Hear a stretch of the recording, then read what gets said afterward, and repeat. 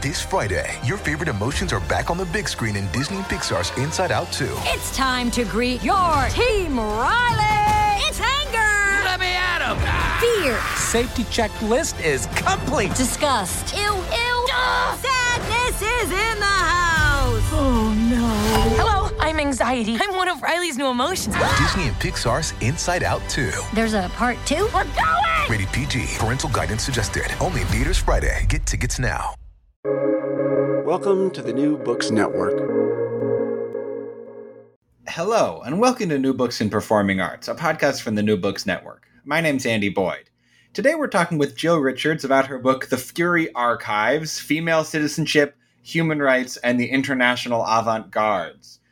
Jill Richards, welcome to the program. Thank you. Thank you so much for having me here. Yeah, it's my pleasure. This is quite an arresting set of topics that you kind of lay out in the subtitle of your book, Female Citizenship, Human Rights, and the International Avant-Gardes. So what ties all of these three things together? Right. Originally, academic subtitles are sort of annoying in that your publisher wants you to have all the keywords that could be searched for. But basically, I wanted to track the ways that developments in women's rights and female citizenship were happening apace with human rights. Before human rights became what we know it as today, as a sort of arm of the United Nations and multinational institutions. At this sort of earlier moment, I argue that human rights are a lot more plastic. They mean different things to different people and get appropriated as a kind of tactic for some early feminist movements. And it's interesting that in this early century moment, you also have avant-garde movements really imagining themselves as players in political action, for better or worse, right? Not necessarily having any purchase on political outcomes. And so it's this sort of welter of forces that I'm looking at as an archive in the late 19th and early 20th centuries. Yeah, one of the things that I thought was really interesting about your book is how you connect sort of first-wave feminism with these very extreme avant-garde art movements, such as Dada and Surrealism. And I feel like there's this perception that, first-wave feminism was sort of stodgy and middle-class. But your book really pushes back pretty forcefully against that story. Was that a conscious goal of yours? Yeah, I'm so irritated by the centennial of women's suffrage that, it seems like it's all about the vote and women in hats and sort of like these prim and proper women. And the feminist history that I'm interested in is all of the organizing and action that happened around the women's vote, but then didn't really necessarily end in the vote. So at the same time, we have these hunger strikes that are occurring for jailed women, over months and months and months. You have arson campaigns that are happening every week for sort of deserted churches in the countryside. And I'm more interested in those tactics and the kinds of social worlds that developed around those tactics. Specifically that, women who called themselves terrorists, who participated in bombings and acts of industrial sabotage. At the same time, the suffrage movement was happening. And I think that's a history that sometimes gets erased when we just focus on the end of the movement or the gain that was the women's vote. Mm-hmm. In your acknowledgement section, you write a little bit about how this book kind of emerged for you and kind of in your thinking around the book around movements like Occupy Oakland, other leftist and anarchist groups that you've been involved with, which I think is sort of a really, really interesting perspective to be writing kind of scholarly history and literary analysis, contra to Glenn Beck or whatever. Most academics are not politically radical. Right. But so how do you feel like your kind of involvement in on the ground political movements influenced the way that you looked at these historical radical sort of antecedents? Well, it really changes what I look at for my archive, because when I started getting involved with these currents, there was a real gap between my experience on the ground, which was mostly about sitting through endless committee meetings or doing all the sort of nitty-gritty organizing to get a neighborhood kitchen set up, or Just sort of like the day-to-day experience of organizing, being super bored during an occupation because you're just there all day, right? Or super kind of bored and then excited during a march. These experiences aren't necessarily recorded in the histories or the newspaper accounts of the actions, which are all about the ends, or what did the march accomplish, especially in terms of changes in legislation. So I became really curious about how earlier currents on the left and amongst feminist and queer movements dealt with some of these more daily textural problems that were really sort of the center of my experience and others people's experience in Oakland during Occupy and during movements in the UC campuses. And I just sort of, I wanted a prehistory, not so much so that we could find, an answer like, what do you do in a certain scenario, but just for a kind of a company to understand how other formations had been working through similar things. So to get a little more specific, could you give us some examples of some of the ways that kind of early radical feminism and avant-garde artistic movements were entangled with one another? Yeah, for sure. I've been thinking, I was at a Breonna Taylor protest last night, and I've been thinking a lot about lists of names and the ways that social movements use the names of the dead as a kind of tactic or as a rallying cry. In New Haven, the names are particular to our location. And so along with Breonna Taylor, we hear about Stephanie Washington and Paul Witherspoon, who were shot in 2019 here. And so I wondered how earlier social movements sort of enumerated their dead, and then the ways that gets taken up into artistic currents of the time. So one version we have of this is a play called Fire's Daughters by Ina Césaire. And it's about a kind of small insurrectionary movement in Martinique in the late 19th century. And the play begins with a list of names, the names of the insurrectionaries who were sentenced by the court. And it just lists name, profession, age, and that's it. It's a strange sort of omniscient voice that happens outside of the space of the play proper. And so one question I ask myself as a literary critic is sort of how do we imagine the name doing work in that context, in the protest, in the play, in the archive? Who is the name speaking to? Is it someone that we identify with? Is it a kind of a lyric? Is it meant as a rallying cry for the future? And sort of thinking about the name and naming is one thing that connects this play that's supposedly happening in the late 19th century, was written in the 20th century, but whenever it gets enacted, sort of hinges upon the names that are familiar in our present day. Great. One of the examples in your book that I found particularly interesting is that there's I forget the name of it, but there's like a early feminist, like suffragette magazine that gets sort of rebranded as an avant-garde literary magazine that ends up publishing T.S. Eliot. And I found that really strange and interesting. Right. It's a kind of forgotten prehistory of the egoist, which we usually think of as a kind of stodgy magazine. And a magazine for like the great white men of modernism primarily.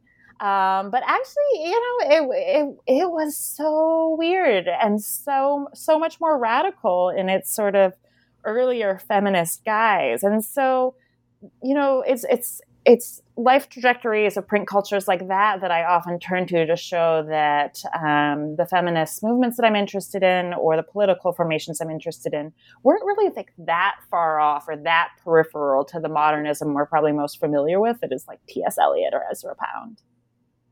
Yeah, that's another one of the sort of theoretical claims of your book that I found really interesting, is that I feel like there's this other sort of commonly received story that is the modernist movement was aesthetically revolutionary but politically reactionary. Right. And you want to sort of say, well, sure. I mean, like you're not trying to argue that Ezra Pound wasn't a fascist. Right. But you are saying, but he's not the whole story. T.S. Eliot and Yeats and Joyce are not the whole story. And if you widen your sort of lens on modernism, it starts to encompass a lot of people who are very clearly on the left and even the radical left. Right. And sometimes those figures on the radical left then turn right, It's a really knotty history, too. It's not like I used to get really frustrated doing the legal history that the super left radical anti-colonial Black writers that I was interested in didn't just always stay on their side, in terms of a radical potential or revolutionary current. They're often engaged with or appropriating or borrowing the language from both liberal and far-right currents. And so when you get deep into the archive or the literary and dramatic pieces from the period, it's not so easy to always draw divisions. And so a lot of what I'm interested in is just dwelling in the political or ethical ambiguities of these artworks. One of the figures who occupies a lot of space in your book, and I'm not sure if I'm pronouncing their name correctly, is Claude Cahun. Is that it? Yeah. Mm-hmm. Yeah, who's on the cover of your book wearing a shirt that I very much want, which says, "I am in training, don't kiss me." Yeah. With sort of some, I don't know, I got it. Nipple tassels is what they look like on the shirt. Or pasties or something. Yeah, pasties, but they're part of the shirt. They're part of the shirt, yeah. And they're wearing these sort of heart-shaped blush makeup splotches and this kind of Cupid's bow lipstick.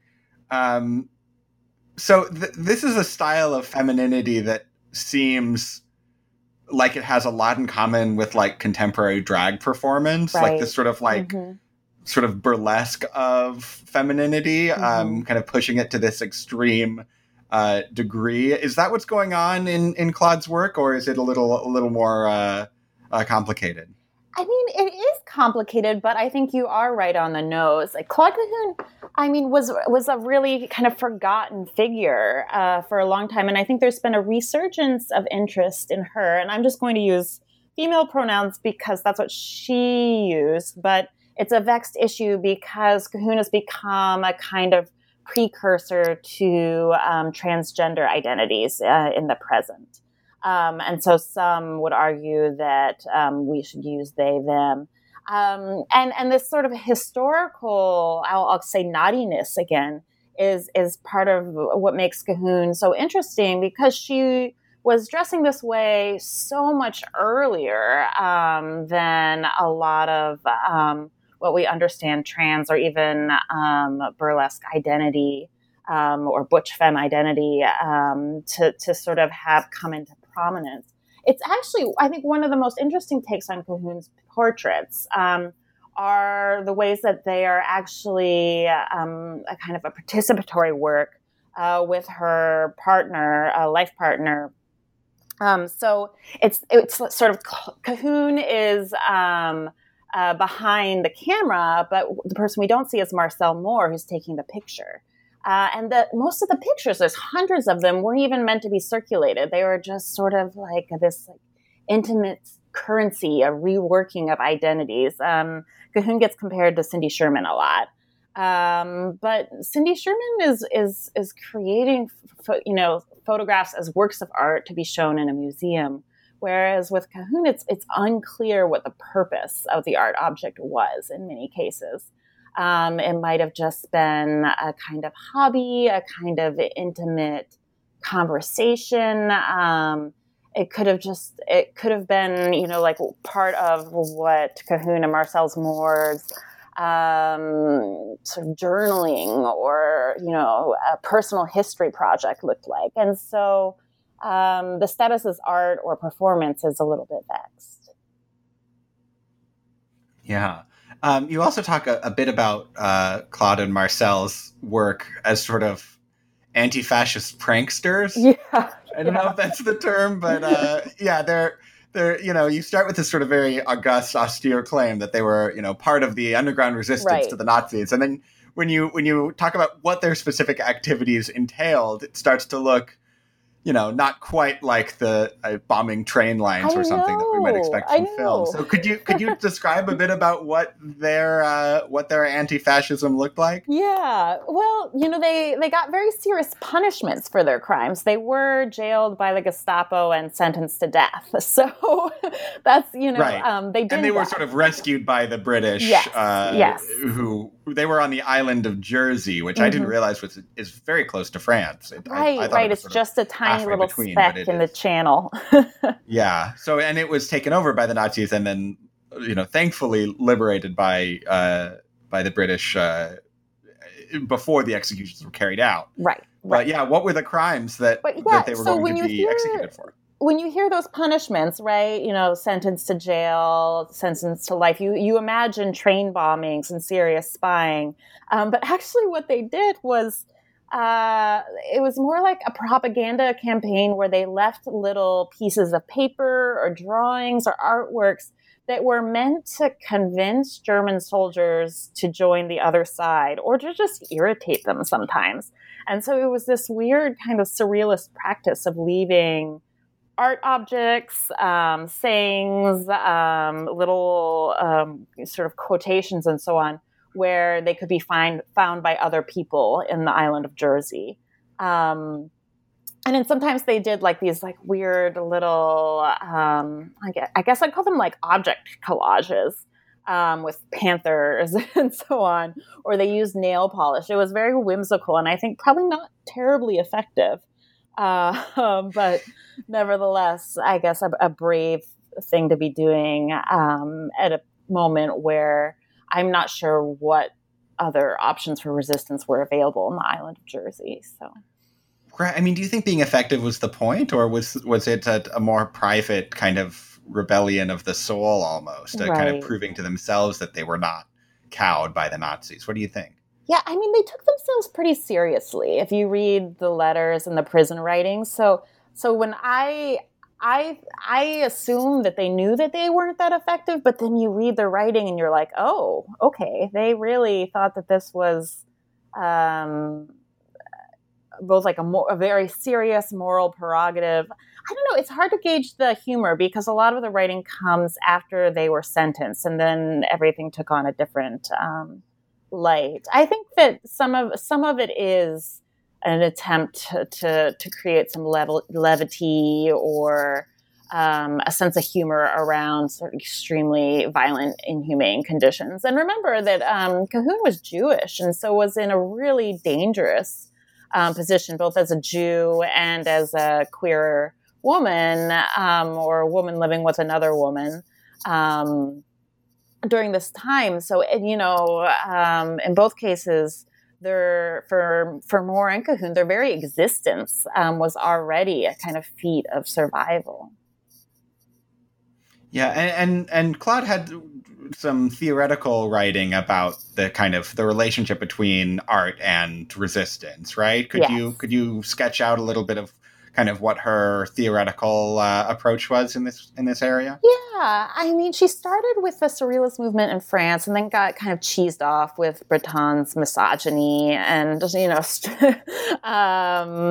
sort of clubby atmosphere and really stopped believing, I think, in some ways that art could affect political change. So like the Bretonian line that, an art in the service of the revolution was starting to wear thin, I think, around the World War II.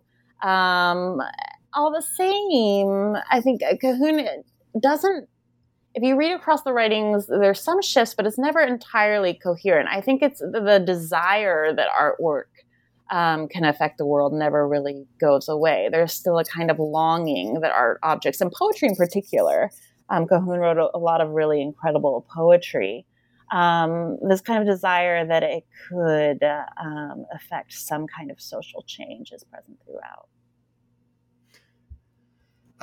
Going back to the sort of feminist movement, one of the things that surprised me about the book was how you reveal that feminism and socialism and anarchism were very closely aligned during this time. I feel like we often have this idea that, old early 20th century socialists only cared about the sort of masculinist idea of the factory worker. But it seems like that's another, again, I feel like we keep coming back to this theme of these kind of received narratives that your book is kind of complicating. And this seems like one of them as well.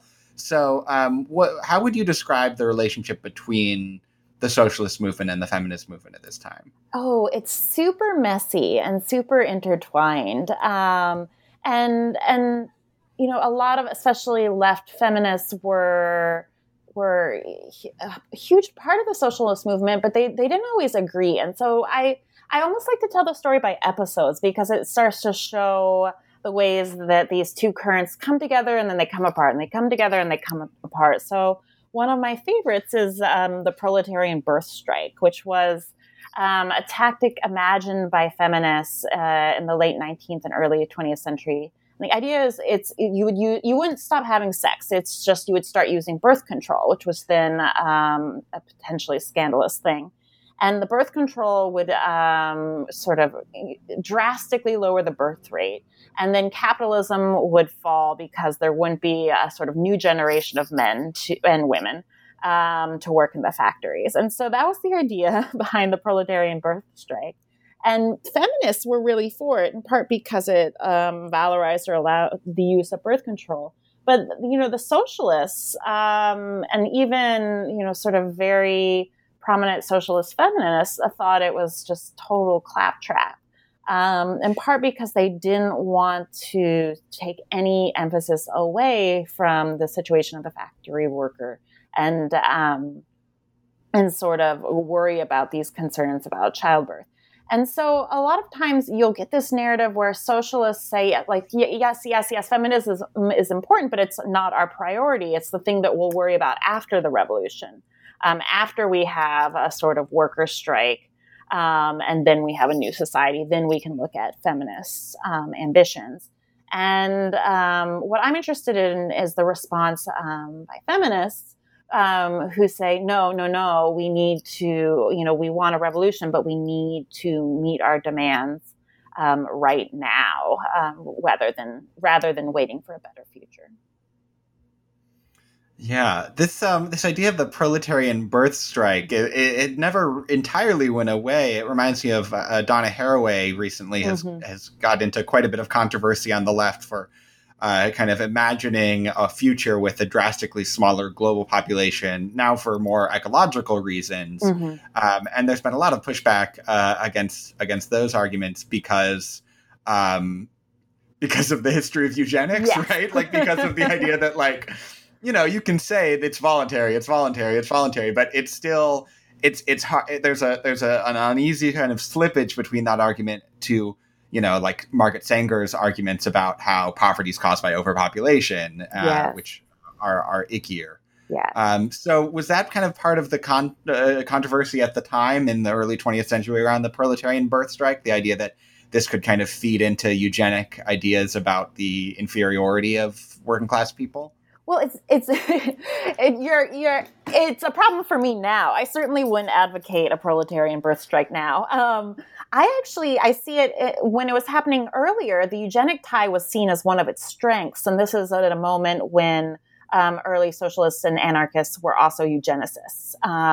And so this idea of controlling the population for a better future was much more accepted then, which does not make it less problematic now. A lot of times, these eugenic and socialist feminists are sort of asking for a quite horrible trade-off. And we see this with Margaret Sanger as well, as she moves from a kind of left feminist position to an increasingly eugenicist, racist politics.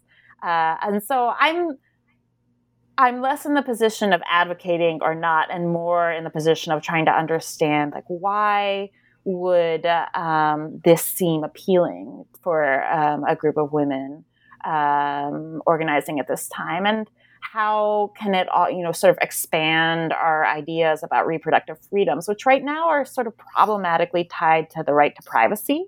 And the privacy doctrine is extremely limited, and so what happens if we start to think about reproduction as a tactic for equality? Like, The birth strike as a tactic. What other tactics could we sort of imagine in that arsenal besides privacy?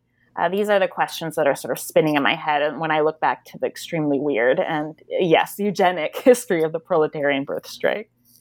Right, because it's not about this is a private decision between you and your doctor. It's about this is a tactic in the struggle for, human liberation. Right. And it's not even my body, my choice, right? It's like this imagination of collective bodies and your body and other bodies being kind of literally tools or weapons in the service of overthrowing capitalism. It makes me think of actually it's the Mothers Brigade in Portland, or the ways that unwaged women, or then I think there was a husband's brigade too, or fathers, I should say fathers. But the ways that these familial roles get weaponized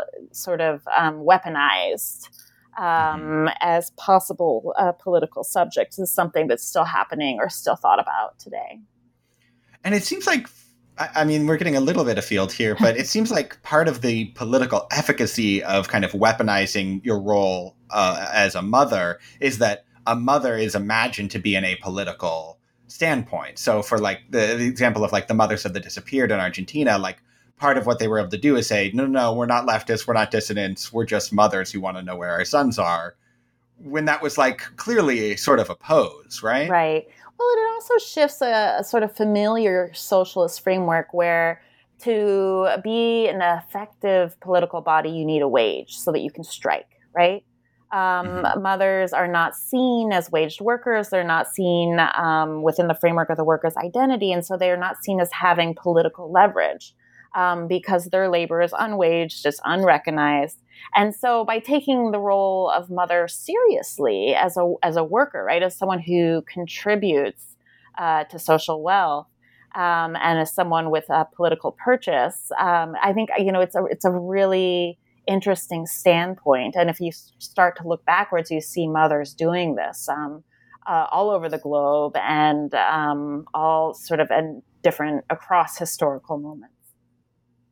How sort of elaborate was the theoretical framework around this birth strike? Like, was there anything like a sort of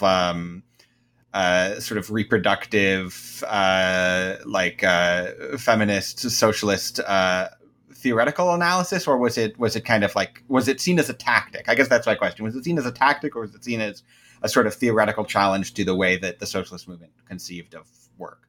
You mostly find it as a tactic in manuals. So in Elizabeth Gurley Flynn's manual, Sabotage, it's like a how-to manual, right? And she tells workers, all right, well, if you can't strike, you can destroy the looms in your factory this way.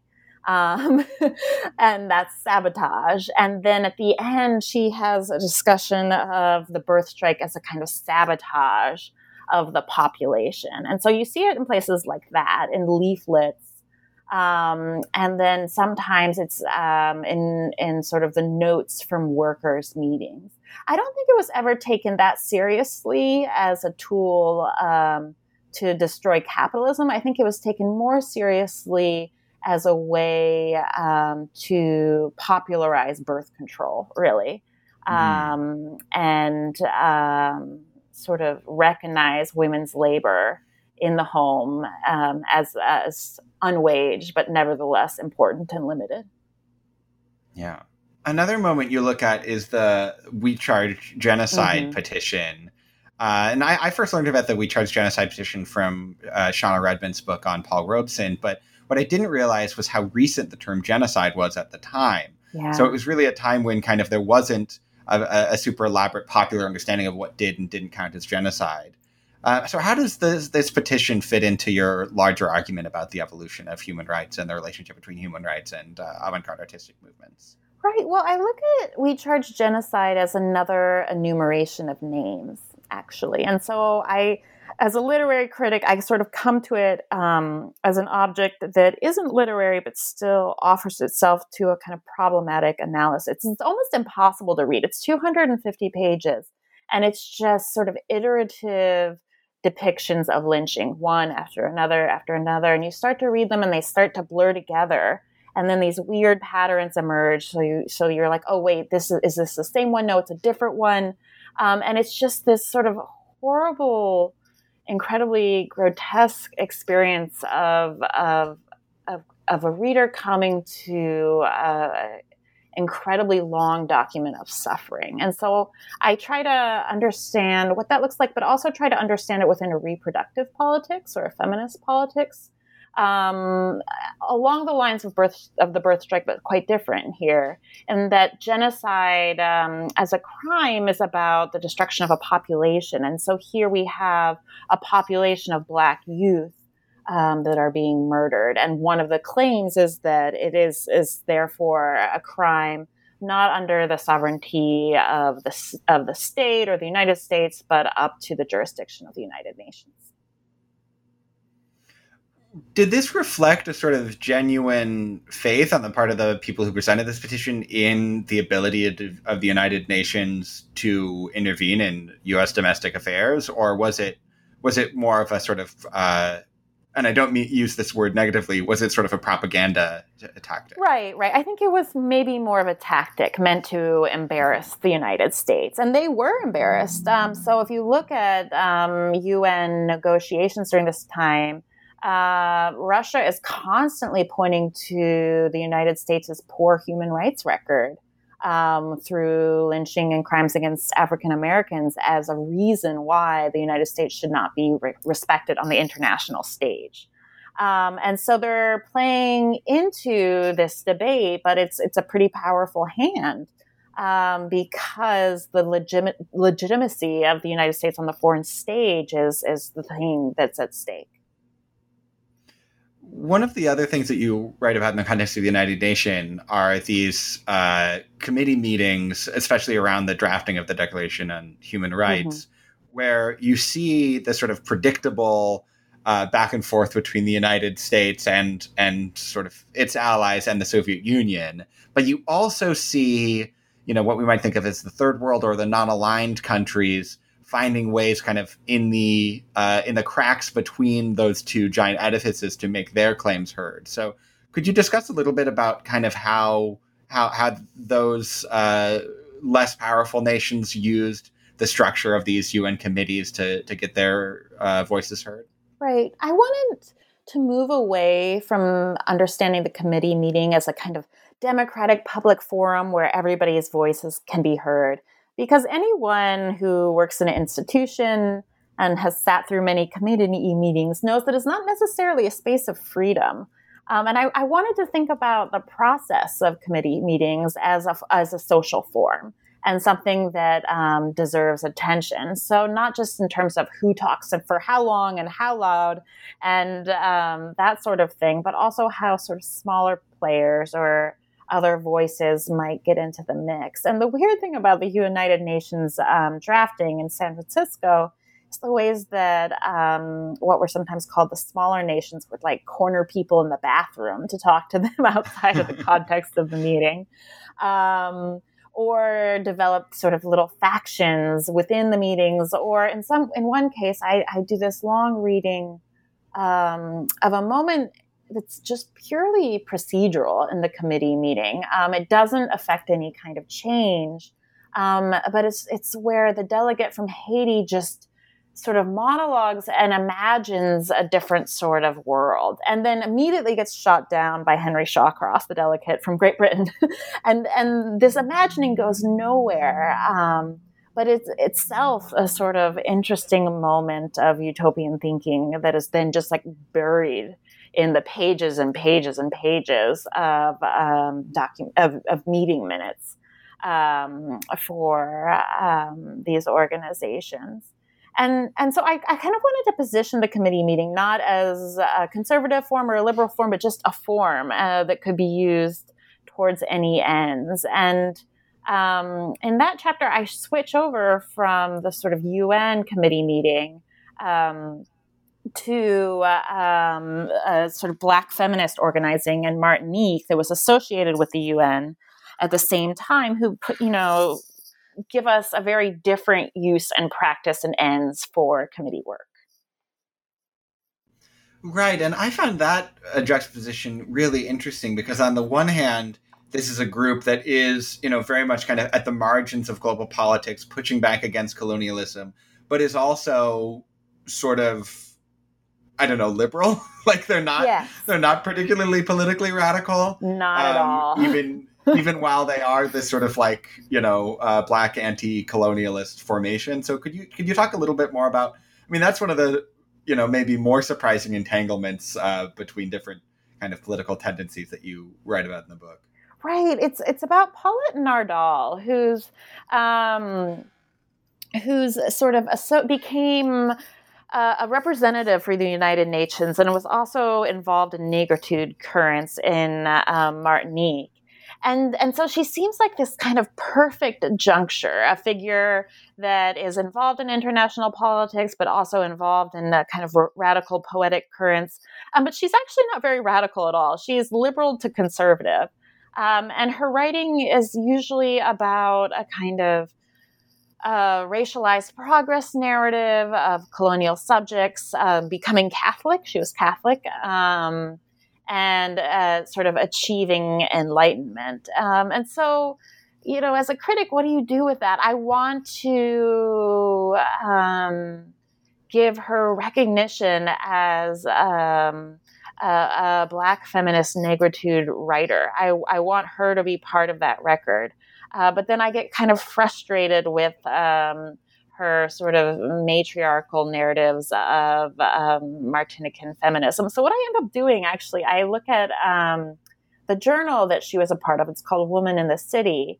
And I look at some of the editorials, and they're just, they're often about, sort of Martinican women gaining the vote and participating in the United Nations.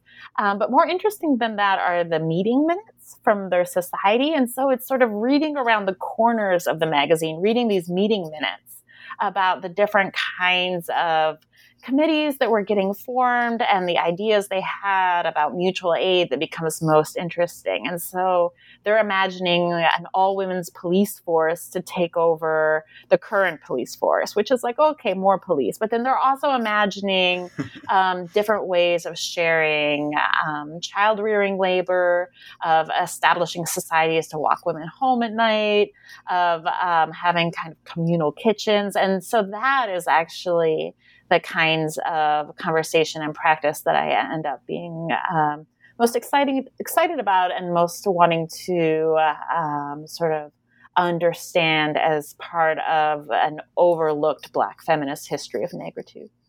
Mm-hmm. And this also seems to intersect with debates about kind of mutual aid, and is mutual aid inherently radical or revolutionary, or can mutual aid just be a way of sort of patching the holes in the existing system without seriously challenging it? Do you see your work intersecting in those debates? Right, I do. And I've been thinking a lot about care work in general during COVID times and what that means. And I think, it's hard to not imagine unpaid labors of child rearing, of cooking and cleaning, this kind of feminist reproductive politics as not being part of any kind of revolutionary program. And so when people say that, these labors are peripheral or not important, I think that's just a way to erase the labor of women more generally, or the necessity of survival, especially for Black and Brown people, during a potentially revolutionary moment. One book I keep coming back to is this. It's in my afterword. It's this very crazy book called The Hearing Trumpet by Leonora Carrington.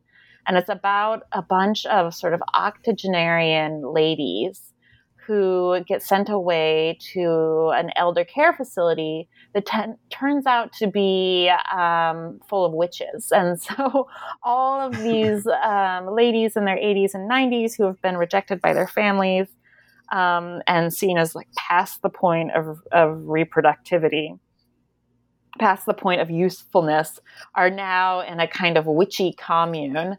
And they band together and survive the end of the world. It's a very strange book, and the plot doesn't entirely make sense.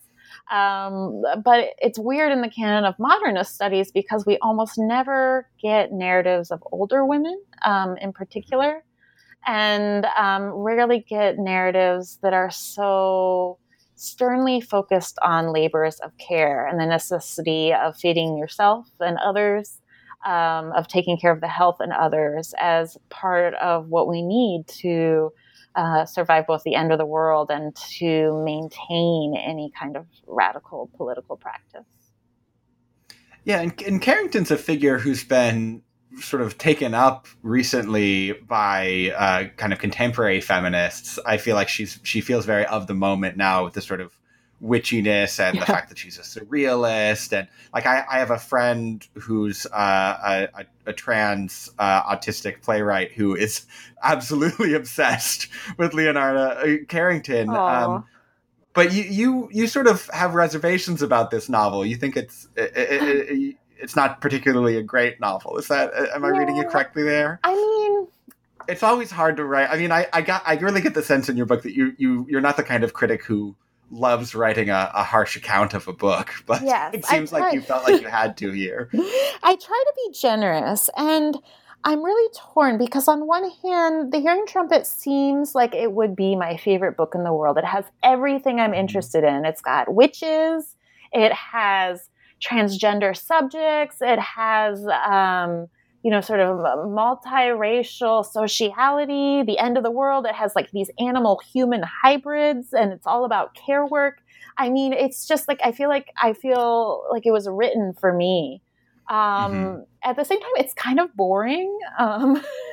It's like I say, like reading it, it's like listening to someone narrate their dream at length, where they're just like, and then I climbed a mountain, and then I met a dog, and then we descended into a pit, and then there was a train, like nothing adds up, and it just sort of, you just feel kind of lost after a while.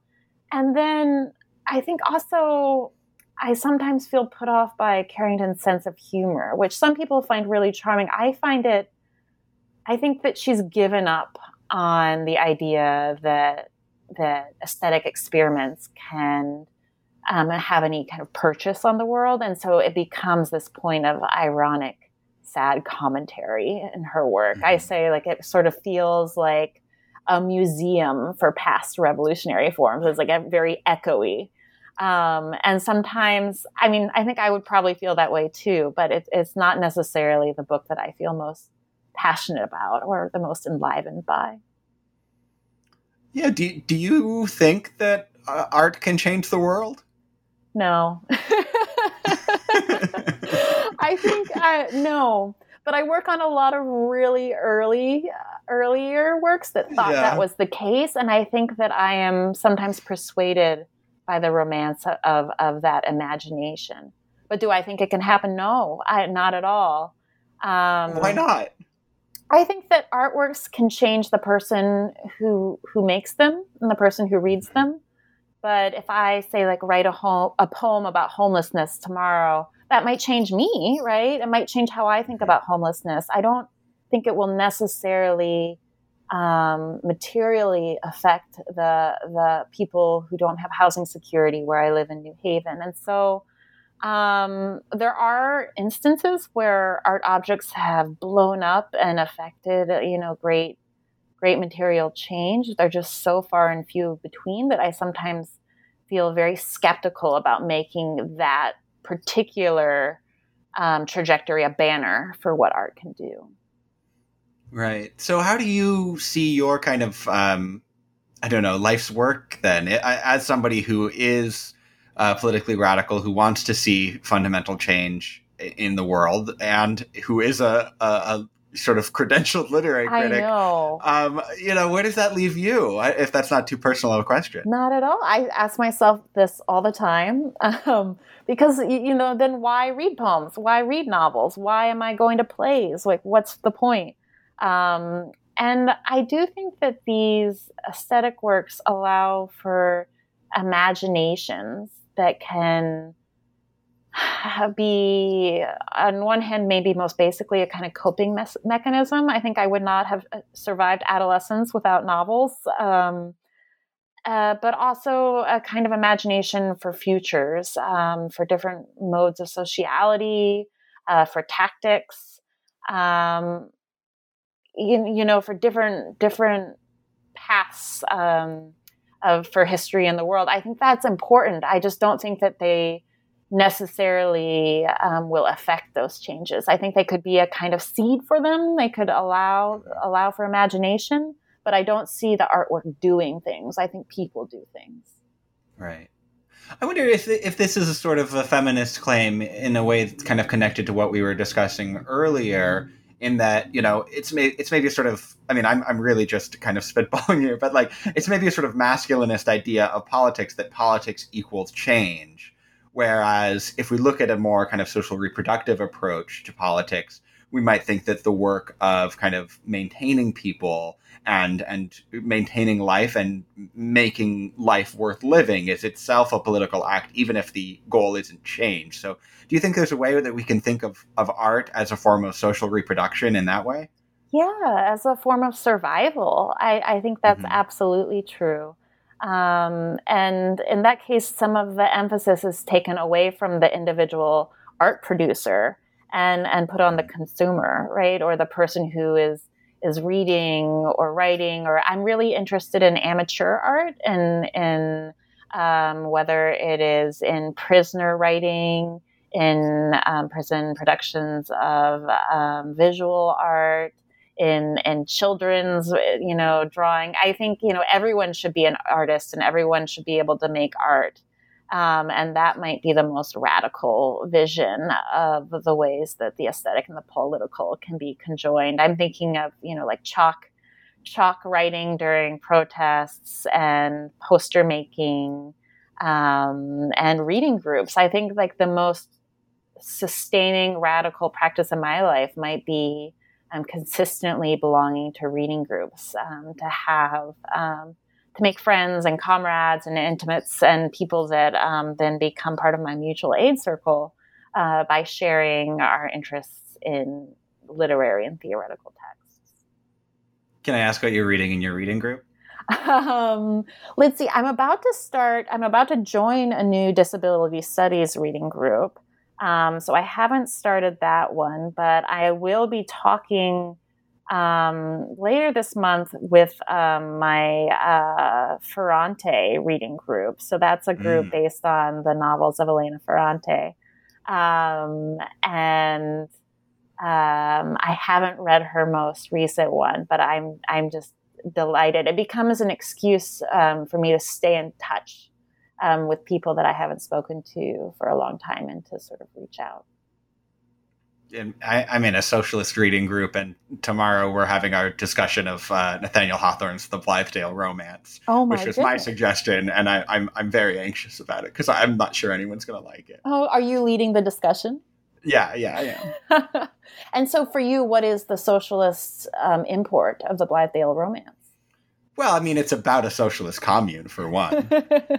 But I also think it's sort of about, it's about the ways that these, communities emerge at a specific time in a specific movement that maybe don't change the world, but do change everybody involved in the movement, and therefore change the world if in a much more modest way than the people had originally intended. And I feel like that's definitely something that I see in your book, is that, do we know that Claude Cahun's anti-Nazi pranks hastened the liberation of Jersey? They probably didn't, but we're still talking about them now, 70 years later. And that's kind of special. Exactly. And that Cahun was also part of this circle of queer artists in Paris and Jersey.